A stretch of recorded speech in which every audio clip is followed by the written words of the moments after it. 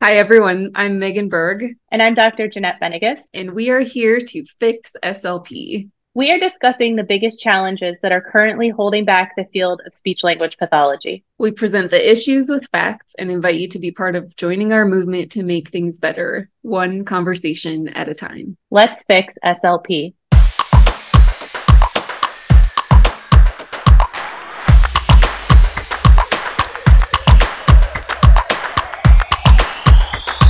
All right, welcome back, everybody, to the Fix SLP podcast. I'm Megan, and Jeanette is unable to join us today, but we do have a special guest, Chantel, with us here today in Australia, bright and early in the morning for her before she heads to work. Thank you for taking the time to be here.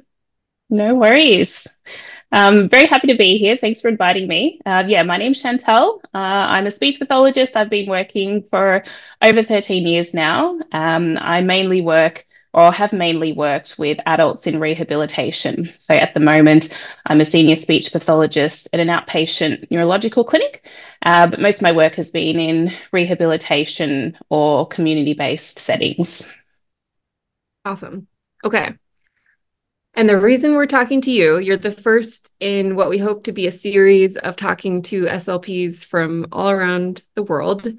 because we want to learn how other countries regulate the field of speech pathology. And I always sound like a very egotistical, like braggy person when I say this, but I have had the privilege of traveling to all seven continents in my life, and I had a career before speech pathology. And so a lot of that travel was work related. And so because it was work related, I got to see how different governments work and how different systems work. And I lived abroad when George Bush was president, which was not a super lovely time to be living abroad. And I remember when Obama got elected, I was getting like personally congratulated in the grocery store that we had accomplished that feat. And like all of that travel has really made me aware that like I grew up in a very US centric system. Like when we grow up in this Mhm. country, we kind of perceive ourselves to be better than everybody else. And we perceive that the way we're doing things is like the only way to do things, when in reality, there are so many other ways to do things. And the United States has a lot to learn from other countries. And you don't have to look far to realize that, from our medical system to our education system. Like we have a lot of broken Mhm. systems that are really not working. And so that's kind of what inspired me to reach out to people from different countries just to talk about how speech pathology is regulated, because believe it or not, ASHA is not an international regulatory body. Like in Australia, you have Speech Pathology Australia, right? Yep. And that's kind of like, for better or lack of a better way to phrase it, that's like the equivalent of ASHA for Australia. Can you tell us a little bit Yes. about Speech Pathology Australia? Yeah. So Speech Pathology Australia, I think there are about 14,000 members of Speech Pathology Australia. Um, and yes, so it's our national body. It's not mandatory to be a member of Speech Pathology Australia, so it is optional. And I've had membership over the years, and then I've dropped membership over the years, and I think it's quite dependent on the type of role that you have as to how much benefit you probably get from the association. But I think everything else is fairly similar. So they're the ones that will put out all the policies and procedures. They'll host a number of professional development events. And obviously, they're the people that we go to when we have questions related to speech pathology. Right. Do you know, and I can Google it really quickly, do you know how many Mhm. speech pathologists are in Australia? I tried my hardest to find that, Oh, couldn't okay. get a figure. The best I found was that Speech Pathology Australia estimates that 70% of speech pathologists are members, and they currently have about 14,000 members. So that says there's about 20,000 speech pathologists in Australia. Okay. So they're doing really well. If it's is it 100% voluntary, or do you have to be a member to be, because they sell a certification as well, right? Yeah, so I started looking into that in preparation for this, and I did learn some new information. So it looks like so we have what's called CPSP status, which is Certified Practicing Speech Pathologist. So that's the certification, and it seems to kind of be equivalent to your CCCs. Um, it came, I think the terminology came in July 2022, but before that, it was known as the professional self-regulation framework. So it's quite similar. I've got a list of a few of the differences here, but they took on the term of certification and sort of changed it just recently. Um, the tricky thing is, although it says that, yeah, it is optional to be a member, you do need to have certified practicing status if you're working with a lot of the major funding bodies. Um, Now, this is where I said earlier, it really depends what kind of role you have. So, for example, at the moment, I'm working in a hospital system. I don't need to have the certified practicing status because everyone that I see is covered by public health. So I think at a guess, maybe 50% of us in the hospital have membership. And I think there's about 25 speeches in the hospital that I work at. But if you're working anywhere else where a large portion or most of the speech pathologists are working out in the community and working with clients who have other funding, a number of those funding bodies state that you do need to have certified practicing status in order to see these clients. So, in turn, a lot of jobs will actually advertise and say that you need to have certified practicing status as a therapist. So, And how yeah. much, oh, sorry, go ahead. Oh, no, you go. How much does it cost for that certification? So it costs $572 if you're a member of Speech Pathology Australia. So that's $572 is for the membership itself. And then if you want to have the certified practicing status, it's not any extra, but you just have to demonstrate that you're meeting the requirements. Um, so the new information I actually found out, which I didn't know, was that you can be a certified practicing speech pathologist without being a member of Speech Pathology Australia. That was new information to me. Yeah. I put that on my stories yesterday afternoon just to ask, how many speech pathologists in Australia realize that you can have this status without being a member? I don't have a huge account, so I think there's about 70 people who have voted, but 60% of people didn't actually know that, which is interesting. So I don't think it's common Yeah. knowledge that speech pathologists don't realize. But the funny thing is that when I jumped on the website just to find out how much it would cost, it actually costs more if you're not a member. So it costs $682 if you want that status and you're not a member of Speech Pathology Australia. So I tried to get an answer as to why and where the extra money is going. I couldn't get an answer. So I'm just waiting on someone to get back to me from the association because I spoke to a couple of people just to confirm, is that correct? $682? Yeah. And they confirmed, yeah, it was. And that's an annual fee. You have to pay that every year. Correct. Yep. Ouch. Yes, it's a lot. Is Yep. it common for employers to cover that cost or no? No, I don't know of any employers who have ever covered that cost. Okay, so you have this certification that you have to have to basically, I mean, would you call it like billing certain insurance or? Yeah, yeah. So in Australia, I'm not sure if you've heard about the NDIS, which is a National Disability Insurance Scheme. It's not actually an Okay, talk insurance to me company. like I know nothing about it because I don't, and I'm sure a lot of people don't either. Okay. Yeah. So the NDIS, I think it supports about 500,000 Australians with a disability, and essentially anyone under the age of 65 who has a permanent disability is eligible for these supports. So this covers things like therapies that the client will need. It covers things like disability accommodation. It covers things like day programs, support workers to come out and take clients into the community. things like that, mealtime aids, equipment, communication devices. Um, so essentially, this is really where the bulk of funding comes from for the clients that we see under the age of 65. So I know in the last job I worked, which is in private practice, about 90% of our caseload was funded by the NDIS. So And that's yeah, that's all government the funded. So for Americans listening, that would be like if Medicaid didn't have an income cap and it was available to everybody under the age of 65. And like you would just, if you qualify for services, you would receive them from, and it's paid correct. for by the Yes. government.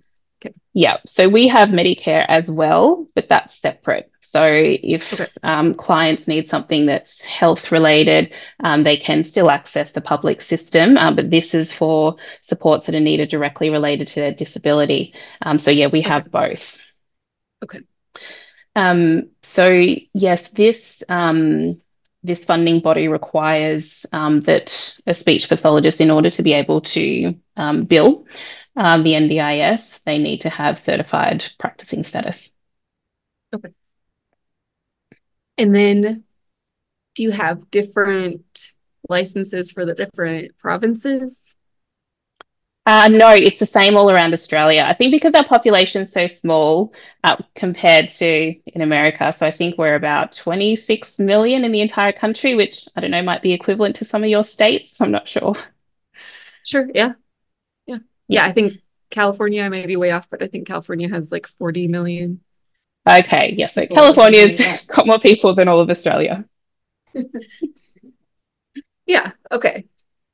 Yeah. So, and then also sorry, I'm going to plug in my laptop. Speech No Pathology worries. Australia accredits universities, right? So they're similar to ASHA in that way, in that they are a membership body and they sell a certification and they accredit universities, right? Oh, I'm not actually sure about that one, Megan. I can see if I Okay. can quickly find the answer to that, but Okay, so yeah, it says so every university program has points of difference, but all programs must meet the Speech Pathology Australia accreditation standards for graduating students to be eligible for membership of Speech Pathology Australia. yeah. Yeah. Okay. And what kind of just tell us about your grad school experience? Did Hmm. you have to take an exam? Did you have to complete like any sort of supervised on the job training before you were fully certified? Like, just walk us through, like, if you were an undergraduate student and you were interested in becoming a speech pathologist, what are all the steps in Australia to do that?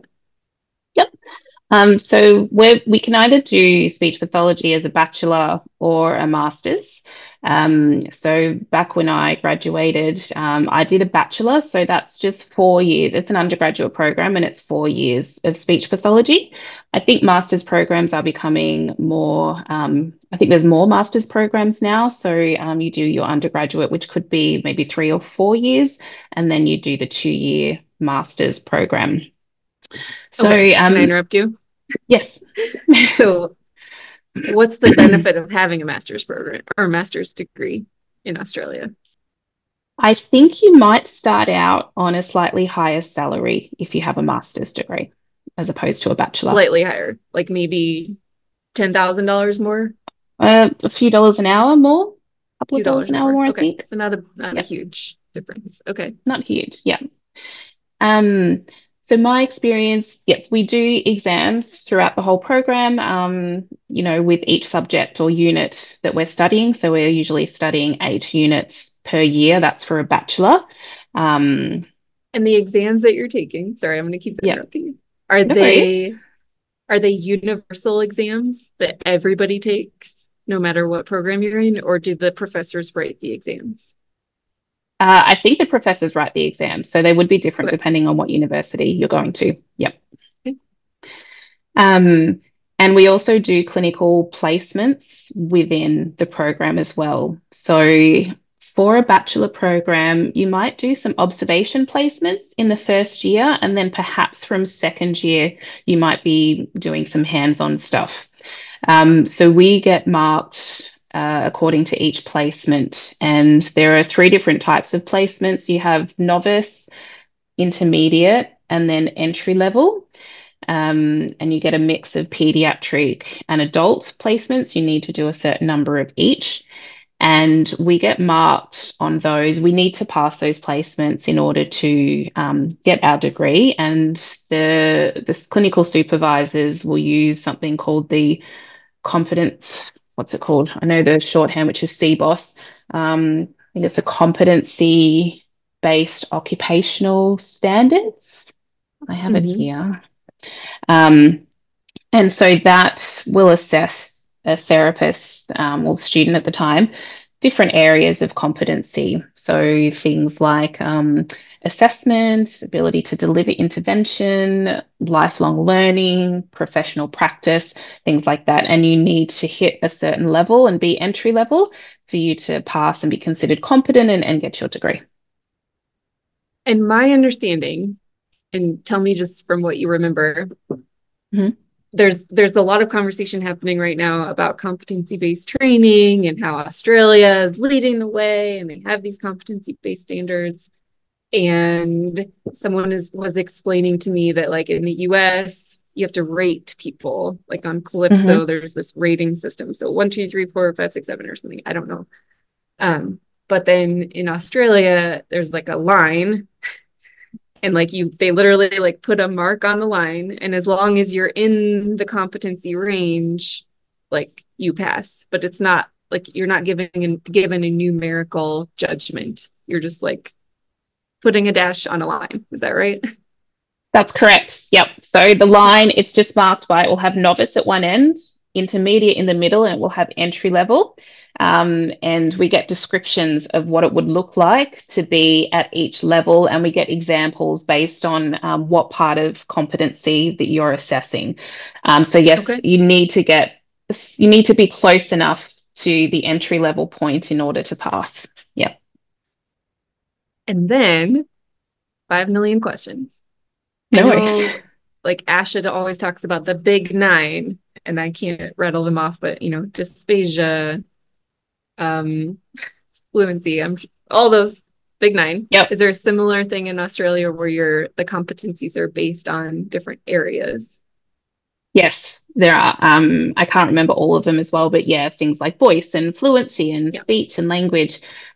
Yes, so students do need to mark those off. The thing is, though, in reality, with placements, you don't always get experience across all of those different areas because you're also supposed to have, experience with assessment as well as delivering rehab as well as providing education. And again, it's quite dependent on your caseload. So sometimes you need to get creative with the student in helping them figure out how else they can demonstrate that competency if they haven't been able to do it with an actual person. Okay.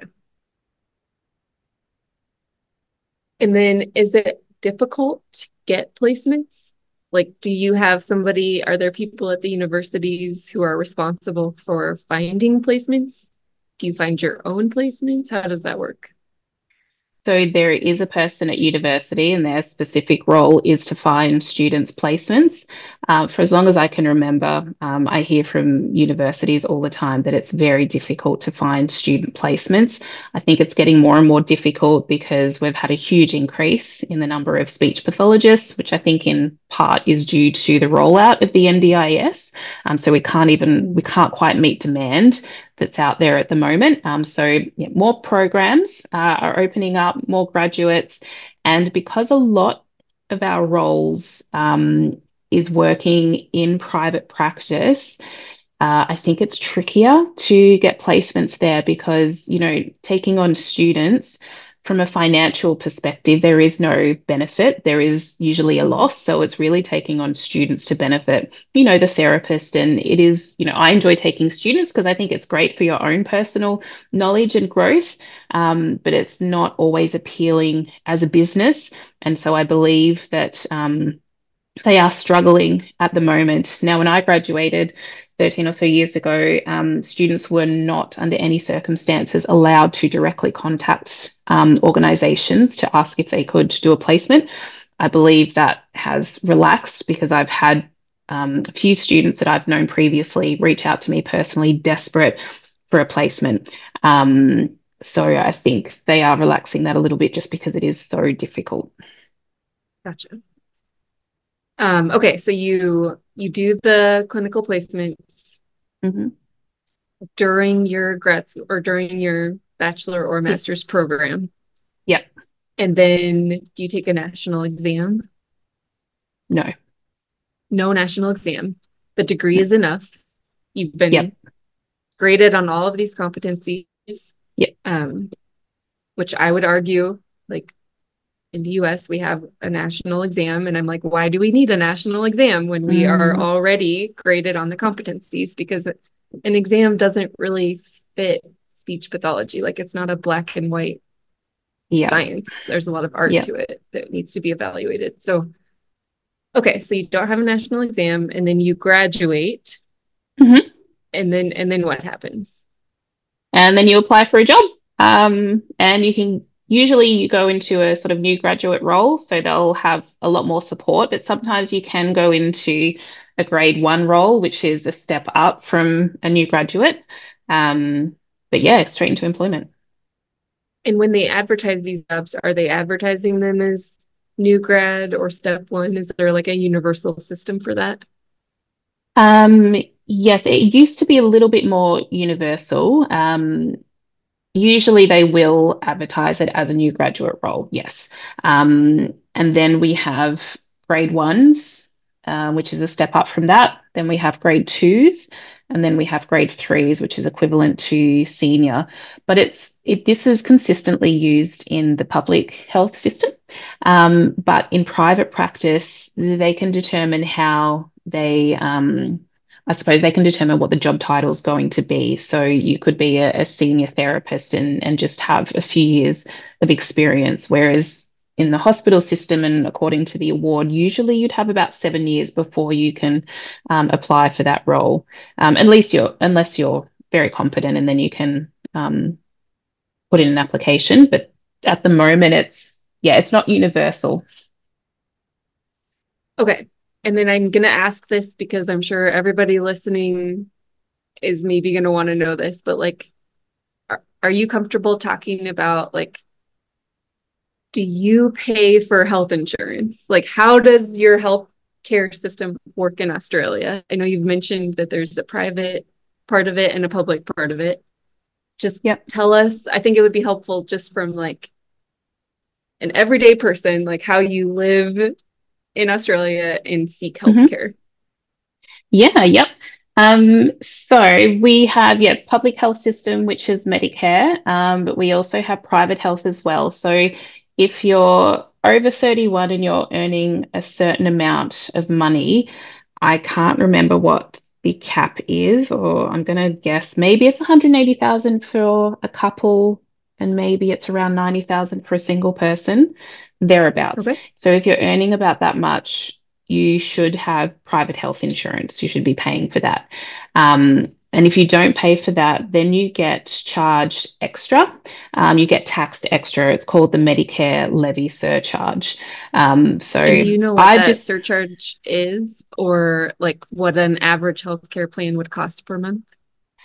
um, I'm not sure how much private health would cost. I think someone's thrown around a figure that maybe it's a couple of $1,000s per year potentially, Okay. um, per person. I'm not sure if that's accurate.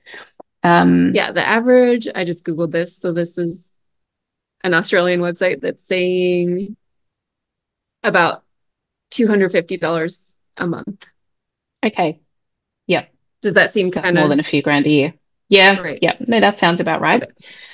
Yep. So I should have private health insurance, but I've just been lazy in getting onto it, which means that I'm actually paying extra with the Medicare levy surcharge. So I think the standard surcharge might be around 1.5 percent of my income or everyone's Okay. income. So that goes towards actually funding Medicare. Okay.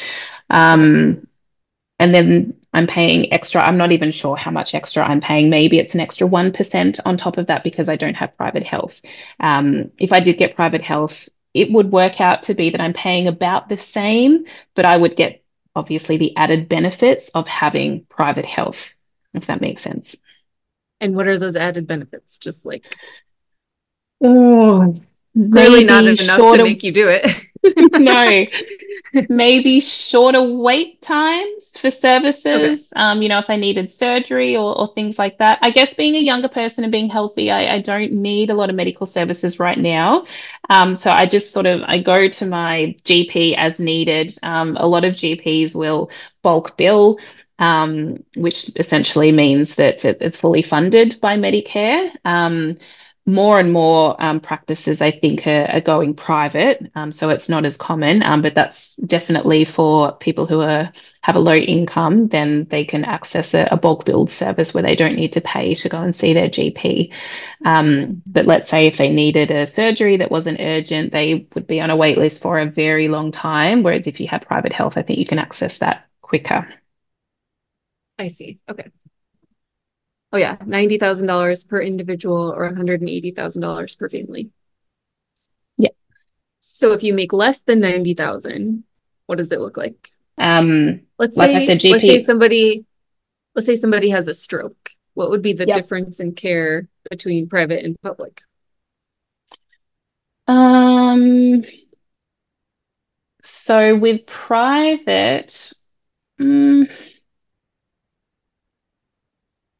now I'm not actually sure because a lot of the clients that I would see post-stroke when I was working in the community and in an outpatient setting as well, they're still eligible for NDIS funding. So they get their own funding package where they can purchase the services Oh that yeah, they because they have a need. disability at that point. So then Yes, they're that's in a right. different category. Okay, Yeah, and I haven't worked in an inpatient setting for quite a while, so I'm not quite sure what the difference in care is in the inpatient setting, sure. but perhaps that's where the difference might be.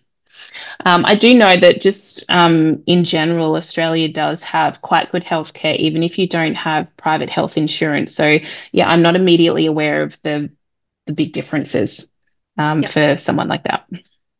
I just think like when you live in the United States and the whole healthcare debate comes up and we look at other countries, like there tends to be this like dramatized image of everybody else in all these other countries just waiting years and years and years to see a doctor. And I don't think Mm, that's the reality. And so I think I that mean, it's just, oh, go ahead. I think it can be if you're waiting for something that's not considered urgent, but I think for urgent conditions when people have had a brain injury and stroke and things like that, services tend to happen fairly quickly and they get access to that without needing to pay for those services. Because I have heard about the US and needing to pay when you go into hospital or paying when you have a baby or you go to emergency and you have to pay. I'm not aware of needing to pay for any like I had my baby in hospital in a public hospital. I didn't need to pay for that. If I go to emergency, I don't need to pay for that. So yeah, I think it is quite different. Yeah. Yeah.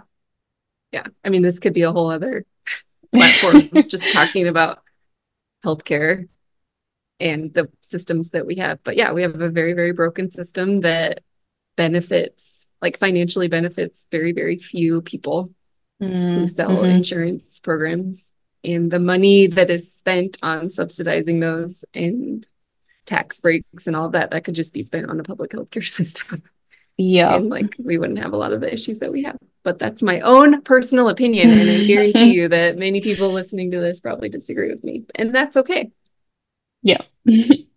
Okay, so you don't have any sort of like ASHA has this clinical fellowship year where you have to have nine, they call it a year, but it's really 9 months because that's how Mhm. long a school year is. Okay. And there's no like evidence to show that 9 months means anything. It's just how long the Hmm. school year is. So they have to like have supervised hours Okay. during their first 9 months of working. But Australia doesn't have that. It's just you're evaluated based on those competencies, you get your degree, Yep. and then you can choose to pay for the certification if you need it or not, and Yep. then you get your job. Yes. The new graduate year, you would have more support than any other year, but there's no requirement Not for an a official certain number thing. of supervised hours. Yeah. Yeah. Okay. And then how do people in Australia feel about Speech Pathology Australia? Are they in support? Are they indifferent? Take it or leave it? Hate it? The Um, general vibe. general vibe, speech. I feel like people don't have a strong opinion one way or the other that I know of. Now, it's funny because when I posted this question to my Instagram story Also, your handle yesterday, is at oh, dysphagia community, right? that's right, at Dysphagia Community. So Yeah, if people want to find you at yeah, dysphagia community. Okay. yeah. Um, I actually got the most replies I've ever gotten on any of my stories. Usually, I maybe get one or two people commenting on my story in words. Usually, I'll just get a reaction and emoji. But I've had 11 people reach out to me so far wanting to know, okay, how do they get this status without being a member, or just being really surprised, saying, really, I didn't know this. And I've started a conversation with another species here in Australia, and it seems like some of us are sort of keeping up with the conversations that you all are having over in the US about the CCCs, and I think it's making us reflect a little bit more on our organization. So there's, maybe some quiet conversations happening, but definitely nothing out in the open, like you're doing, which I think is great. So I would say traditionally, my feeling is that people have been, rather indifferent towards Speech Pathology Australia. And I don't get a That's a general vibe lot at the of moment. money to feel indifferent. Like if I had to write a check for over $500 every year, I would be like, where is this going? Probably because I'm writing over that amount every month in health insurance, but like I would want to know, where is it going? What is the money doing? Like, why do I have to pay this every year? All the questions that we're asking right now about the CCC, but sounds Yeah. like And look, I might be wrong, and it's just the species that I've spoken to. And I guess because we're not having these open conversations, I guess I really don't know. But that's just my feeling if I think about, the small number of conversations I've had with my colleagues, and the general vibe. I don't know yeah. if it's an Australian thing sometimes, we get told this is what you need to pay, and so we kind of just pay it without thinking too much about it. But I don't know, maybe that's going to change. So one question that we get a lot is, Hmm. but do I need my C's if I move abroad? And basically the answer to that is like, no. I mean, to clarify, like ASHA does not regulate the world. Hmm. ASHA does not regulate international standards for speech pathology. They Hmm. do not regulate government requirements anywhere, including the United States. ASHA has nothing to do with, I mean, they try to influence it, they spend money Yep. lobbying it, but they're not directly tied to government regulation. So there's this agreement for the mutual recognition of professional association credentials. Hmm. And so if you have the CCC, you could move to Australia and you could get the certification that Speech Pathology Australia sells Yep. easily. And then that would allow you to Hmm. work in Australia, but you could also work in Australia without it, technically. Yep. Yep. You would just need your degree, right? Yep. You need to pay extra if you want to work with the certification. Do you mean with the certification, or sorry, without the With the certification? certification. But Yeah, you you just need could, to, but you could you can work technically without the move to certification as Australia well. with your degree and work without. Yep. And then for people wanting to move to from Australia to the United States, it's ridiculous because like yes, you could use your Speech Pathology Australia certification to get your ASHA certification, and then you could get a state license, but you can't just move to the US, get your CCC and work. You have to have a state license. Um, Mhm. And then what's weird about that too is when you go to the state licensing board, a lot of people have run into issues where because ASHA has spent money lobbying these state licensing boards, the language says something like must have completed a master's level degree in speech language pathology from a university that's accredited by basically ASHA or the CAA. And so then people moving into the United States, they might have everything they need, but because they didn't go to a Mhm. CAA accredited university, they then have to make a verbal or written case to the board to try to get their degree accepted for a state license. Oh, So okay. it's kind of a mess. And I personally think that the conversation shouldn't necessarily be like, are these certifications exchangeable? But governments should be talking to each other, and governments should be making plans of what that competency and what those requirements should look like. Because Yep. at the end of the day, these certifications, they're just products, they're benefiting these organizations financially. Hmm. And as speech pathologists, if we truly want like mobility across states within the United States, we need to figure out interstate compact. And then if we want mobility across borders, we need to figure out an international compact, and not be Hmm. relying on these certifications to do that. But again, just my personal opinion. Lots of personal Yep. opinions today. I had a thought as you were mentioning that, because I did have a look to see what actually the jobs are saying at the moment. So I went and had a look at like the last 15 jobs that have been posted for speech pathologists. Um, and there's really a mix in terms of what they're saying is required. So some will say that you just need a bachelor or a master's degree in speech pathology. Most of them say you need to be a current member of Speech Pathology Australia, but then a few of them say that you need to have eligibility for Speech Pathology Australia membership. Um, Oh, now, I went to have a look back at all of my old applications from before 2014, because I've kept all of them. So I know what the selection criteria were for the jobs. wow. So I have 14 applications back when you had to apply to multiple places to get a job, whereas it's not the same now. Only one of those jobs I applied for required me to have SPA membership. So they all used to say that you just needed to be eligible for Speech Pathology Australia membership, but you didn't need to have it. So I think this seems to be changing. That's what that tells me. Yeah, I mean, that's similar language to a lot of the state regulations that say CCC or equivalent. And Mm, I do think there's some force in the government that's they don't like attaching themselves, and I'm speaking about the US government, like they don't like attaching themselves to certification products because they know mhm, they can change on a whim. You know, they're completely reliant on this external organization to define their own requirements, and they don't like being put in that position. And so that's what I've seen with a lot of state licensing board requirements is that equivalency language. So they're not completely wrapped up in somebody else's mhm. certification business. Yeah. There's something else I just want to correct as well that I said before. So I just mentioned before that the NDIS stated that, or states that you need to be a certified practicing speech pathologist in order to bill. I believe that stipulation is for people who are registered NDIS providers, because you can also be an unregistered provider as well and still bill the NDIS. And actually, the vast majority of people who are providers are not registered. So I had a look at the stats, and it's between 85 and 90% of providers are unregistered, which would technically mean that you don't need to have the status in order to bill that. I just wanted to correct that. Huh. So so help me understand, would that mean like they're working in a facility that is registered, like the facility is registered, or like So what's the benefit of being registered?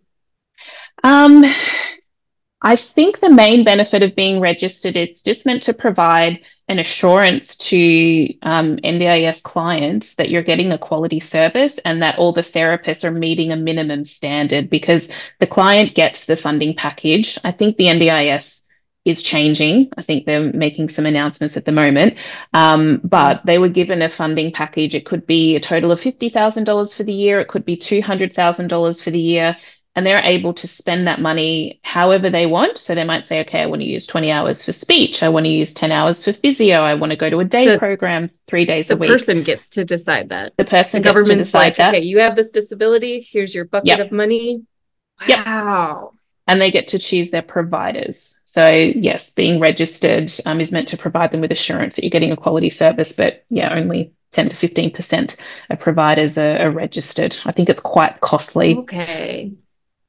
Oh, interesting. So they're using the certification as a way to vet people. even though the Mm, degree is enough. And then they're yeah. charging more money. But it sounds like consumers don't really put a lot of stock in if you're registered or not.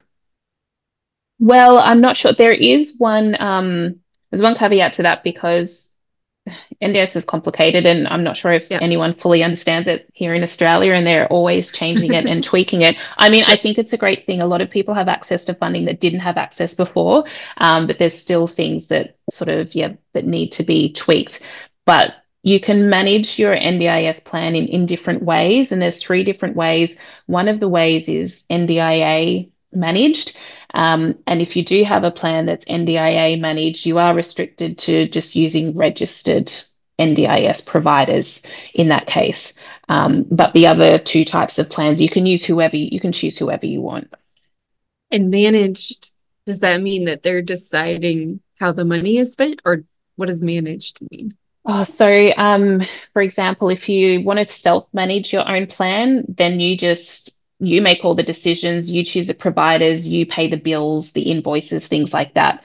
If you want to be plan managed, you employ a plan management agency, and that person will sort out all of the payment funds. Everything needs Okay, to so go they're through them. literally managing it. Yeah, got it. Yeah, yeah, Fascinating. yeah, It's like a whole other world. It's a whole other yeah. beautiful, amazing world that I look at from across the ocean. Like, why can't we have that? But I know that that sounds, it's not that simple. Every system has No, its problems and challenges, yeah. and it's not like there's a perfect system out there just waiting for everybody to latch onto it. But Right. It's not um, without its faults and it's undergoing an overhaul, I think, because they didn't predict it was going to cost this much, and I don't think it's sustainable the way that it's running. So yes, current overhaul is on the way. Yeah. gotcha. Okay, I know you have to get to work. Mhm. So, what else should we know about speech pathology in Australia in general, or specifically, or things that you would like to see changed? Well, I have a question for you before I get into that, if that's okay. I just wanted to know a little bit more about how or what you have to demonstrate in order to get your CCCs, because I was interested to know if it's similar or different to what we have to do in Australia to get the certification. Um, Yeah. So you have to have a master's degree from a university that's accredited by the CAA, and the yeah. Council for Academic Accreditation is run by ASHA. And you have to, in that time, you have to accumulate 400 clock hours of supervised clinical work by Mm, somebody who pays for the CCC. hmm.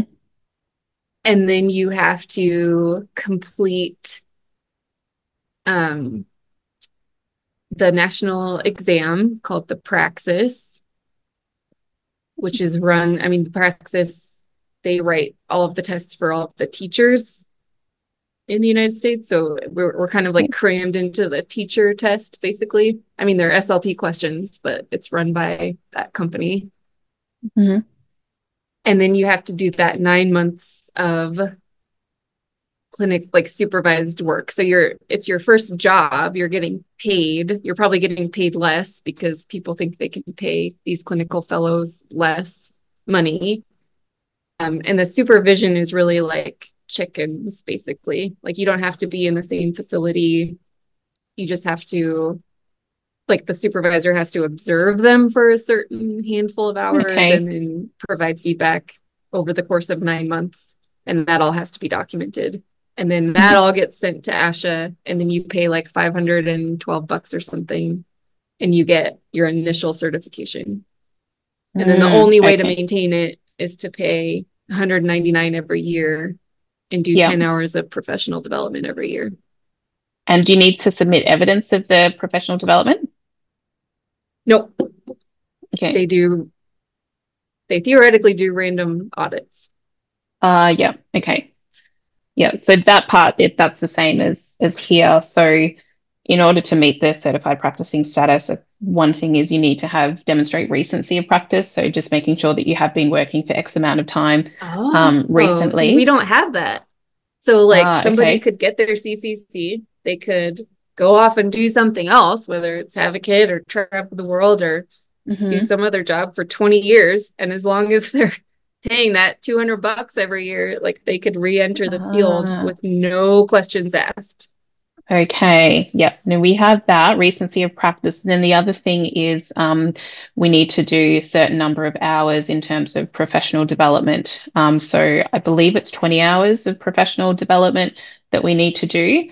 But yes, we don't need to submit evidence of that. We just need to tick a box declaring that yes, we have done it, and then we have the certification. And we have random audits as well. Gotcha. Yep. And I was thinking about the price tag that you guys have to deal with. And I guess, Mm, there's SLPs in the US who have to pay for the CCC, and then they have to pay for a state license. And then they also have hmm. to pay for some education department piece of paper. So it's like, I bet a lot of SLPs in the US are probably paying the same amount just to different people, but still, it's Yeah, a lot of money. it is a lot of money. And yeah, I've had different opinions on how much I've found it useful over the years, depending on what role I've been in. So when I started in a private practice role where I was building up the speech pathology team, I found it quite helpful to be a member and have access to all of those resources in doing that. Um, and at the moment, I found it's been good in the sense that they do provide a fairly large discount to members for their professional development events, but I guess they can set the price however they want and make it more Right. appealing for members. Because I just had a look at some of the most recent PDs they've got at the moment. So there's one PD that is $1,080 for members, but $1,620 for non-members. There's another PD that's $49 for members, but $99 for non-members. So there Wow. is a fair price difference between member and non-member, which yeah, obviously makes it more appealing to try and get that discount. Otherwise, you're paying a lot more. And it's been variable, I would say, in terms of, the quality of PDs over the years. During COVID, there wasn't a lot I found, Mm. particularly relevant to my caseload. But lately, there have been a few good ones. So I'd say that's probably what I get the most out of my membership these days is that discount to access the PD run by Yeah. SPA. Mm. Solid marketing on their part. And I was Yeah. also thinking, like, because speech pathology in Australia and ASHA, they're both in this situation where they have all these conflicts of interest. Like, I Mhm. think ASHA, I obviously can't speak on their behalf, but I wonder if part of their justification for the certification is like collectively as a field, these annual fees are helping fund, the practice analysis and the competency standard rewrites and all this stuff. But I'm like, is it? I mean, I just think that university accrediting bodies should be self-sustaining. And if it really does cost, tens of millions of dollars to accredit universities, then that cost should Mm. be on the shoulders of universities. Like that should be its own organization that is self-sustaining, that charges universities whatever it costs to accredit those universities. And then there should be a separate body that's just membership, where all they do is that Mm. they're responsible to the needs of the members, and they have to earn that trust and respect, and they have to advocate on behalf of members the way that members want them to. And that should be its own Mm. self-sustaining thing. And then Mm. if a profession wants a certification for whatever reason, which we all know I don't think is necessary, but if the profession wants that, that should be its own body. Like all of these should be completely separate, and the budgets should be separate, and the way that money is spent should be completely transparent. And they Yep. all need to sustain their own interests and their own financial needs. So Hmm. Anyway, Back to your that was question. another soapbox. Yeah. No, sorry, I didn't answer your question from before when you said, what do you want to see change about speech pathology? Definitely don't have time to mention everything that I would like to see changed, but it's definitely something that I'm super passionate about. I think I can list off a few things. I think firstly for me, I think I would really like to see a change in the training programs. So if I think about how I was taught to do speech pathology in areas like dysphagia, for example, and best practice now with everything that I'm learning, it is so completely different. And I do understand that universities have a certain amount of money and maybe they can't update the curriculum every single year. But I feel that there is a huge gap, especially when I was working in a different role, in a senior role in private practice, and we're getting new graduates come through, and they just did not feel prepared for the caseload that they got, essentially. And I think that the training programs that we have, because I'm still getting feedback from your new graduates that are coming through, and in a lot of way they're not changing. I think it's really focused towards the speech pathologist who is working in a hospital setting, essentially. It's not really tailored to therapists who are working in the community because a different approach is required for that. It's not tailored to Yeah. therapists who are working with clients with developmental disability. It's very big focus on ABI, to a lesser extent, progressive neuro. So that's something that I would love to see change over time. I think also just more respect for our profession, better understanding. I got really tired of trying to constantly advocate for our profession to someone who was not a speech pathologist. And it can be really difficult to explain what we do and the complexities of what we do. And I don't think a lot of us fully understand that ourselves and are starting to realize and reflect the complex nature of what we do. And perhaps we weren't prepared well enough for that. So I would love for people just to understand what we do a lot more. I'd love more guidelines as well. If I talk to my friend who's a GP and they're seeing a certain condition or they want to check medication, they'll just click guidelines. What do the guidelines say on this, on this? I don't feel like we have a set of guidelines to go to. We have a few Mhm. random guidelines here and there, all in different places, but there's not like a central point. And we spend so much time trying to deliver evidence-based practice because the evidence is all over the place. And more realistic KPIs as well. We are not physios. We can't just go in, do a bit of exercise, get out. I know it's more complicated than that. No offense to physios, but the kind of preparation that we need to do before a language-based session or a communication session is enormous. We can't do back-to-back sessions if we're doing language sessions and cognitive-based sessions because that is draining. Talking to someone for hours and hours is not the same as doing a physical activity back to back. So I just wish that we would stop getting compared or put in the same box as other therapists when their disciplines are so completely different. I have loads more, but that's all I have time to Yeah. give, and that's what's off the top of my head. It's so interesting because I was nodding my head the whole time. And it's like these are all kind of universal issues for speech pathology right now. And Hmm. I don't think as speech therapists we can wait for Big Daddy Asha or Big Daddy whoever to like come in and fix these problems for us. Like we can join forces and we can find ways to fix these problems ourselves at a local level, and we can connect with people across the globe, and we can continue having these conversations Yep. and keep working to fix SLP. Yep.